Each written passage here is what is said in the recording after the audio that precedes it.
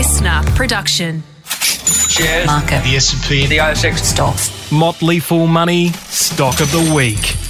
G'day Fools, I'm Scott Phillips and welcome to another in our ever popular, yes I say it every week because it's getting ever more popular, series, Motley Fool Stock of the Week, where we bring you one of our Motley Fool buy recommendations straight from us, straight to you, so you can get a little bit of a flavour, a bit of a taste of what the Motley Fool is about, or if you remember already, maybe what some other services are about, and hey, hopefully also some money-making recommendations as we go along. Now, as always, I'm going to give you my usual, not disclaimer, but preparation. Let's call it preparation at the beginning. First thing, this is a buy recommendation right now as we speak. We're recording this in kind of the second half of August of 2021. If you're watching this months, days, weeks, years later, it may not still be a recommendation, so keep that in mind.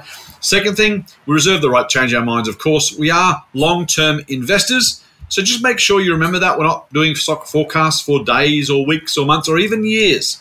Well, not a year. We're looking at multiple years, preferably 3 to 5 years, maybe even beyond.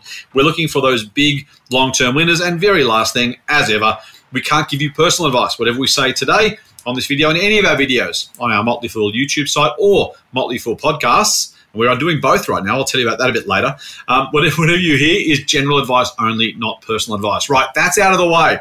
Just remember, I'm not saying it's boilerplate. Don't ignore it. It's really important. I just know I do it most weeks, so just bear that in mind. All right, let's get to one of my longer-term colleagues, Mr. Edward Vesely. G'day, Ed. How are you, mate? Not too bad, Scott. Hey, good to be here. Mate, I'm really excited to have you on Stock of the Week for the first time, I think. You have started on a couple other Motley Fool video series, and you've been on the podcast before, but this is our very first doing Stock of the Week together. So, mate, thank you for joining us for this one. I got to say, I said before, I think in a couple of other contexts, I know most of the companies on the ASX passably well. We've been doing this for long enough. You just kind of learn about these businesses. You kind of know what they do. I'm partly ashamed to say, but also, it's not unreasonable to say, I don't know Bailador Technologies from Adam. I couldn't honestly pick them out in a lineup. So I am coming into this brand new. Hopefully, like some of our viewers and listeners, I get to ask the questions maybe that they would want to know because I don't know this business at all, mate. But you like it enough to have made it a Motley Fool recommendation, a buy recommendation at that. So let's start at the very, very top. Give me the rub. Give me the understanding. What exactly is Bailador Technology Investments? I think it is. What does it do? Very good question. So hopefully after the end of this, Scott, you'll know a bit more about Bailador. That's right. I'm just going to. We'll do our best. I'll call it just Bailador, just to keep it simple. Excellent, but the full name is Bailador Technology Investments, and the ASX code is BTI. Now, what it is in terms of its structure, it's a listed investment company. So what that means is it's a company. It's listed on the stock exchange and it makes investments. So it's pretty much what it says on the tin. That's pretty straightforward. We like that so far. It is. Look, it's very similar. A lot of members or people out there watching this might know about Argo Investments or the Australian Foundation Investment Company. So the structure is identical. Yes. Okay. However, it is extremely different in the way it does its investing. So the way I look at Bailador is it's probably, you could look at it this way. It's like an ASX listed venture capital fund. So what Bailador does is it focuses on the provision of investment capital to unlisted companies in the main, and it's companies which are in the expansion stage. So that is, they don't necessarily invest in extremely small companies where they might have a fantastic idea, but there's been no proof of the business model. Okay. So what Bailador does is it invests in those companies which are slightly past that stage. So the risks are going to be a little bit less. Sure, potentially the returns could be a little bit less as well, but they actually find that the sweet spot for their risk reward is right here at this venture stage. You could look at larger companies which are actually listed on the ASX, but you'd argue that possibly that they've been priced in already, so a lot of the return has been made. So it's a very good way for the average investor to actually invest in something like this and gain access to unlisted companies. So yeah, look, it's a good way for early stage investment, and there's not actually too many ways that I would know a way we could do that quite easily. So what Bailador does, it invests in companies. One of them is listed, but that's because they've taken it to listing, and that's one of their priorities. But it has 8 investments. Its strategy, as I say, is to just help those expansion stage companies grow to a point where Bailador can actually end up monetizing its investment, and it'll do that through a number of ways. what they've done in the past is they've actually just made a sale. So, for example, they had an investment in the mortgage provider Lendy, and recently that merged with Aussie Home Loans to create a much bigger company. And so they decided to exit that investment and take cash for it, which is fine. They made a good return on that. Right. In other instances, for example, I'll just use real examples, of course. There's a company called Stackler, which has just been bought out by the Finnish e-commerce platform Nosto. And what they've done there, instead of taking cash, Bailador has decided instead to actually retain its investment in Nosto. So when looking at the reasons why they would do that, they simply see that there's a fantastic opportunity in just retaining the shares, so they decided not to take any cash off the table. So there's that. And then I just mentioned briefly that there was actually one company there which is listed, and that's not because they've gone out and bought shares in that. That's the company Straker Translations, and the ASX code there is STG. But what they've done there is they've simply held on to their investment. They've taken it public, or they've helped take Straker Translations public, and they've decided to just hold on to their shares. And look, at some point, Bailador will actually monetize that. They will eventually take the cash and recycle that cash for other early stage investments down the track. But whilst they're retaining those shares in those listed companies which become listed, and the unlisted companies, they'll actually, they're doing that because they can obviously see there's more upside in those particular investments. So in a nutshell, as I say, it's a listed investment company, and they like to invest in businesses which are not easily accessible by the average investor. So that's effectively what it does. Nice, mate. I like it. Look, it's an interesting space because we know, I mean, we all wish we could have invested in Facebook or Uber or some of those businesses when they were really, really, really young, right? But unless you happen to know the right VC or venture capital investment firm, unless you happen to be in the good books, unless you had a decent amount of net wealth to be able to get inside that early stage growth story, as you say, it's a tough thing to invest in as an individual investor. They're not doing the so-called friends and family around. They're not doing the kind of, I've got a good idea, can I have some cash, please, to start my passion business. They're waiting a little bit longer from the sound of it till those businesses have some runs on the board, and where they're providing what I assume is growth capital, the kind of acceleration capital. So, well, we've got this great idea. We think we've proven it out. If we had some more money, we could go faster, we could go further, we could go bigger. It sounds like that's the space that Bailador are playing in. Is that right? Pretty much, yeah. They want to actually try to maximise what they've put down. Look, a good example is their biggest investment, which is now almost 40% of its net tangible assets. Wow. That's a company called SiteMinder. And it's actually worth right now $82.5 million or thereabouts. So it gets valued on a regular basis.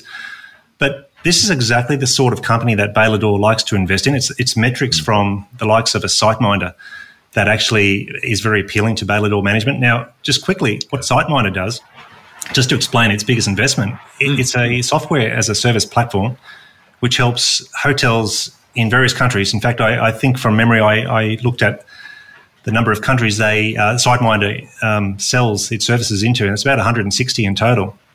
Wow. So it's actually helping hotels manage their revenue and manage their bookings. Now, you would think, they probably haven't done very well given the pandemic. And it's true that they've actually been impacted somewhat, but you can imagine if you're a hotelier sometime in the last 18 months or so, trying to manage your bookings and trying to just keep inventory moving, because an empty room obviously it's obviously a cost, and they've got to get those rooms rented as much as possible. So the subscription to SiteMinder by hotels in the 160 countries that it operates in around the world has actually been an essential service, and it's something that they very reluctantly would give up.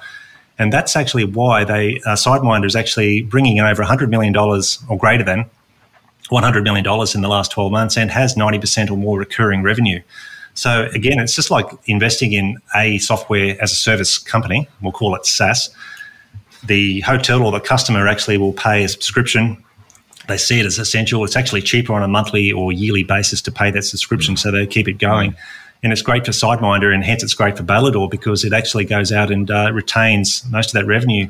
Looking forward, there might be some hotels at the edge which actually don't renew or don't continue with their subscription, but it's possible in those cases they're hotels that are going out of business anyway. But for most hotels, they're actually wanting to stay in business, and they're actually going to keep their subscription to SiteMinder. So we like it because SiteMinder is a company that continues to invest in its R&D, and it's actually, by the way, a very real prospect for an IPO listing in the future. So Bailador, no doubt, will be keeping its investment. As I say, it's around 39-40% of its NTA, so it's a big chunk of its total investment. But that's something else you've got to consider too. Bailador, as I say, invests in 8 companies. One of those is 40%. So it's fairly concentrated. The other company is just quickly, there's another one called Instacluster, and I'll just go through the top 3 here. Instacluster, it's an open source database. It's not too dissimilar to MongoDB in the United States. Okay. Yep. It's also an IPO candidate, and it accounts for around 1/5 of Bailador's NTA, or net tangible assets. And just recently it's purchased, $5.5 million in a company called Instant Scripts. And just when that was announced, I actually did speak to the co-founder, Paul Wilson, about that, and I did question, tell me more about it. And the main thing is I just wanted to know that Instant Scripts and the investment that they're putting down was properly considered.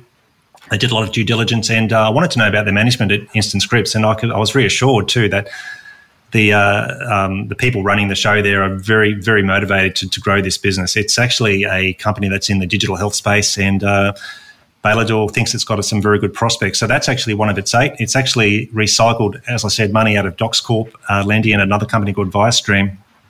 And this is the funny thing, $31 million was realised from successful investments in the last 12 months. That compares to $12 million in the year before that. So there's a huge increase in the amounts of cash that have come through the business. That leads to the situation where Bailador can pay a small dividend. It's actually declared a fully franked 1.4 cent dividend, and that equates to around 1% at the moment. It's not something you're going to rely on for dividends. They will be irregular.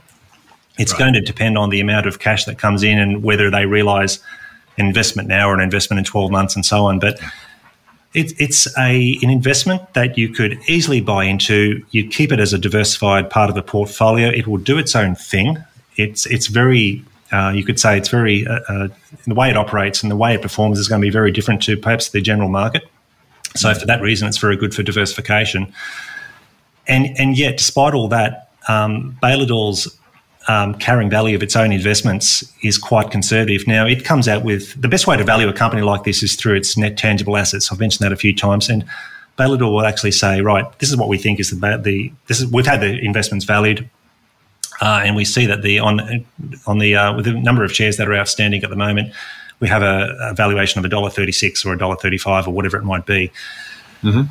The interesting thing is I'm very attracted to what they're doing here is because when I look into the documents and the presentations by Bailador, and after speaking to them as well, we see that they're very conservative in the way they value their own investments. So, for example, you could look at, most people would know about WiseTech or Xero or Altium, for example. They've got their own valuations, which are way up to the right. What you'll see is with Bailador is that it's actually, I suppose, valued at a much lower rate. So if Bailador's investments were to be marked up at the same rate, you could see a lot of capital gain here. That's only a possibility, but it's something to consider. But also, too, the fact that they're valuing their investments at a particular point, that's actually a lot lower than the revenue growth that the underlying investee companies are delivering. So it's growing at a certain rate. They don't think it's necessarily valued at the same rate as a Xero or an Altium, but it could be. And so I guess there's some upside there to its net tangible assets. Just in general terms, across the portfolio, look, I love the way this company is investing. The average margin's around the 70% mark. Recurring revenue is around 92%. Even with SiteMinder being impacted in the last 12 months or so, the revenue growth has been around the 14% mark. We expect SiteMinder to actually increase from here. We do think you have to be optimistic, Scott. There's got to be some sort of opening to the world in general after the pandemic and lockdowns. Hope so, and especially in Australia. But look, there's going to be anticipated improvement with SiteMinder's performance in the coming year. But by the way, I don't think it was that bad to begin with. So all of those reasons they're all reasons why we like Bailador. And the other aspect to it is the inside ownership. Now, I mentioned Paul Wilson. He's a co-founder, and he comes to the business with some very useful private equity experience. So he knows this segment of the market quite well. There's also David Kirk. Now, he's actually a previous CEO of Fairfax Media and an All Black. So don't hold that against him, by the way. But he played for the All Blacks quite a while ago. I think it was back in the 80s. But he's running the show. He's a co-founder along with Paul Wilson. The ownership stake between the two of them is around 9 to 10%. So it's quite a good deal of money on the line, you could say. So I think when you look at the risks involved, but the opportunity at the same time, and you look at the founders who've got their own money on the line, it's actually It's not something that you necessarily put all your wealth into, but it's something that you could certainly consider putting aside and putting some money into and just letting it be for a number of years. I think investing for 3 to 5 years, as we say, but preferably longer, is actually the way to go, because it's going to take time for a lot of these companies to grow and for those investments to be realised. I mentioned net tangible assets. It does this on a pre-tax basis. So if you just look at the investments as they are today, the shares, or the net tangible assets, I should say, are worth $1.51. Post-tax, that's assuming they sold all of their investments and they had to pay tax. The net investments are around $1.36. Last time I looked, the current price was $1.35. So you're actually paying, you're not paying over the odds for anything like this. It's not undervalued either. It's a fair price to pay. But the reason why you'd invest in Bailador is not because of a discount or any perceived discount between the share price and the NTA. You're doing this because you want to see the NTA grow over time. So that, in a nutshell, Scott, is why we like Bailador Investments. Love it, mate. A quick break here to just remind you can follow us on basically every social platform there is except TikTok. I'm not going to go on TikTok. I'm not singing. I'm not dancing. But you can get us almost everywhere else. Ed, unfortunately, is not yet on Twitter. I might make that my 2021 goal. So if I get there by the end of the year. But if you are on Twitter or Instagram, you can follow me at TMF Scott P, the Motley Fool at the Motley Fool AU. If you're on Facebook, jump onto facebook.com/The Motley Fool Australia or /Scott Phillips Money. And of course, if you are watching this on YouTube, thank you. I apologise. I got a head for radio and a voice for print, but there you go. If you're watching us on YouTube, thank you. Make sure you check out the Motley Fool Money podcast.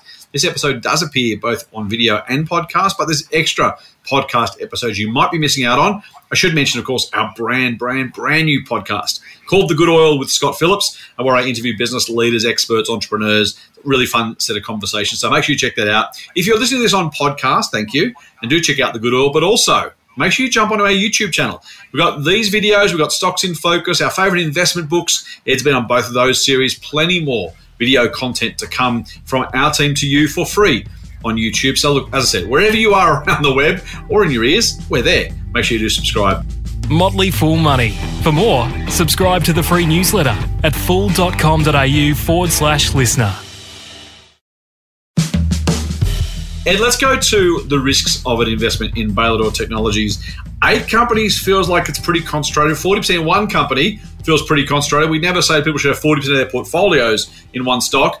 Obviously, massive changes potentially in valuations of companies depending on how the market moves. How am I going? What risk should we be thinking about? Am I overdoing some, undoing others, missing some altogether? Oh, yeah, absolutely. I mentioned, for example, Sideminder, 40% of the total net tangible assets. We have to consider too that not all of the investments at Bailador will necessarily be successful. Now right now they're actually doing very well, but there was I'll just give you a good example. There's 8 companies, but right now that's today. But a few years ago, I think it was back in 2017, Bailador actually had an investment in a company called iPro Solutions. Now that was again a cloud-based SaaS platform that was targeted at companies and government enterprises that would help them manage vendor compliance risk. So it's a very specific company and it had a very specific niche. And I could understand the attraction for Bailador to invest in something like that. At the time, the investment was worth around 6.3% of the Bailador portfolio. So itself, it wasn't insignificant at all. But unfortunately, what happened with iPro is that it actually went into voluntary administration and Bailador lost its investment eventually over the course of a number of months. So they actually had to write that off. They did actually hope, and it was hope, that they would actually get some of this back through the liquidation process, but it just wasn't to be, unfortunately. You very rarely do. Liquidations are pretty other. Absolutely. Now, look, of course, that's 6%. If something like that happened to Sideminder or 40% or any other company that's worth significantly more, than 6%, 10% or 20%, it could have a huge impact. And it's certainly going to be, you'd say, put a brake on shareholder returns. I don't think it necessarily wrecks the business model of Bailador. I think the business model is actually quite good and I like what they're doing with their strategy. But just every so often, all of us make mistakes with investments and even the guys at Bailador do the same. It does happen. Sometimes it's out of their control. Sometimes the due diligence, maybe in hindsight, could have been maybe a bit better. But whatever it is, these things are going to happen from time to time. So you've just got to consider that.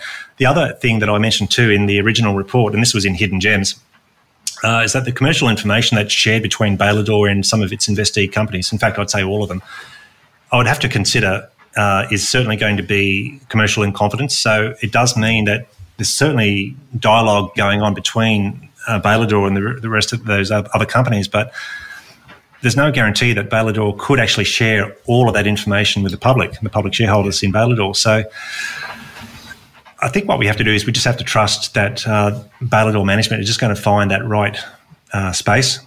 Because on the other hand, it's also a risk for the investee companies as well. They've got certain information they're sharing with Bailador, and they don't necessarily want that to go public, so they're having to balance that. I think they're doing that okay at the moment, and the announcements that we see from Bailador are actually pretty good. But we'd love more information, of course. But we actually understand that they've got some restrictions there in terms of the amount of information that they can provide. And I touched on this briefly too. It's just the structure itself. The structure of the listed investment company. Sometimes you'll see that companies have an NTA or whatever it might be, but the actual share price is trading well above or well below that NTA. And so in situations where it's trading well below net tangible assets, it could be there for quite a while, and it could be quite a frustrating experience that even though the underlying performance of the business is actually growing, for whatever reason, you've got no market love for the shares. So, and that can happen. And I think that's the reason why we have to take a very long-term view with something like Bailador. So they're three of the biggest risks that I'm looking at the moment. Nice, makes sense, mate. I guess to some degree too, I mean, this is a jockey play, the kind of the jargony term, equity term for businesses where you're betting on the people running the business. The Warren Buffett style approach. Look, maybe the businesses are great, but are you buying the businesses or buying Buffett? That's an open question. Plenty of others like that as well. But to some degree, Bailador's entire business model is wrapped up in the few people who are actually allocating that capital, right? Take those people out and you've got some VC-style investments and someone's got to manage them, make more, sell them, do something. We're kind of relying on the people walking in and out the door every day, right?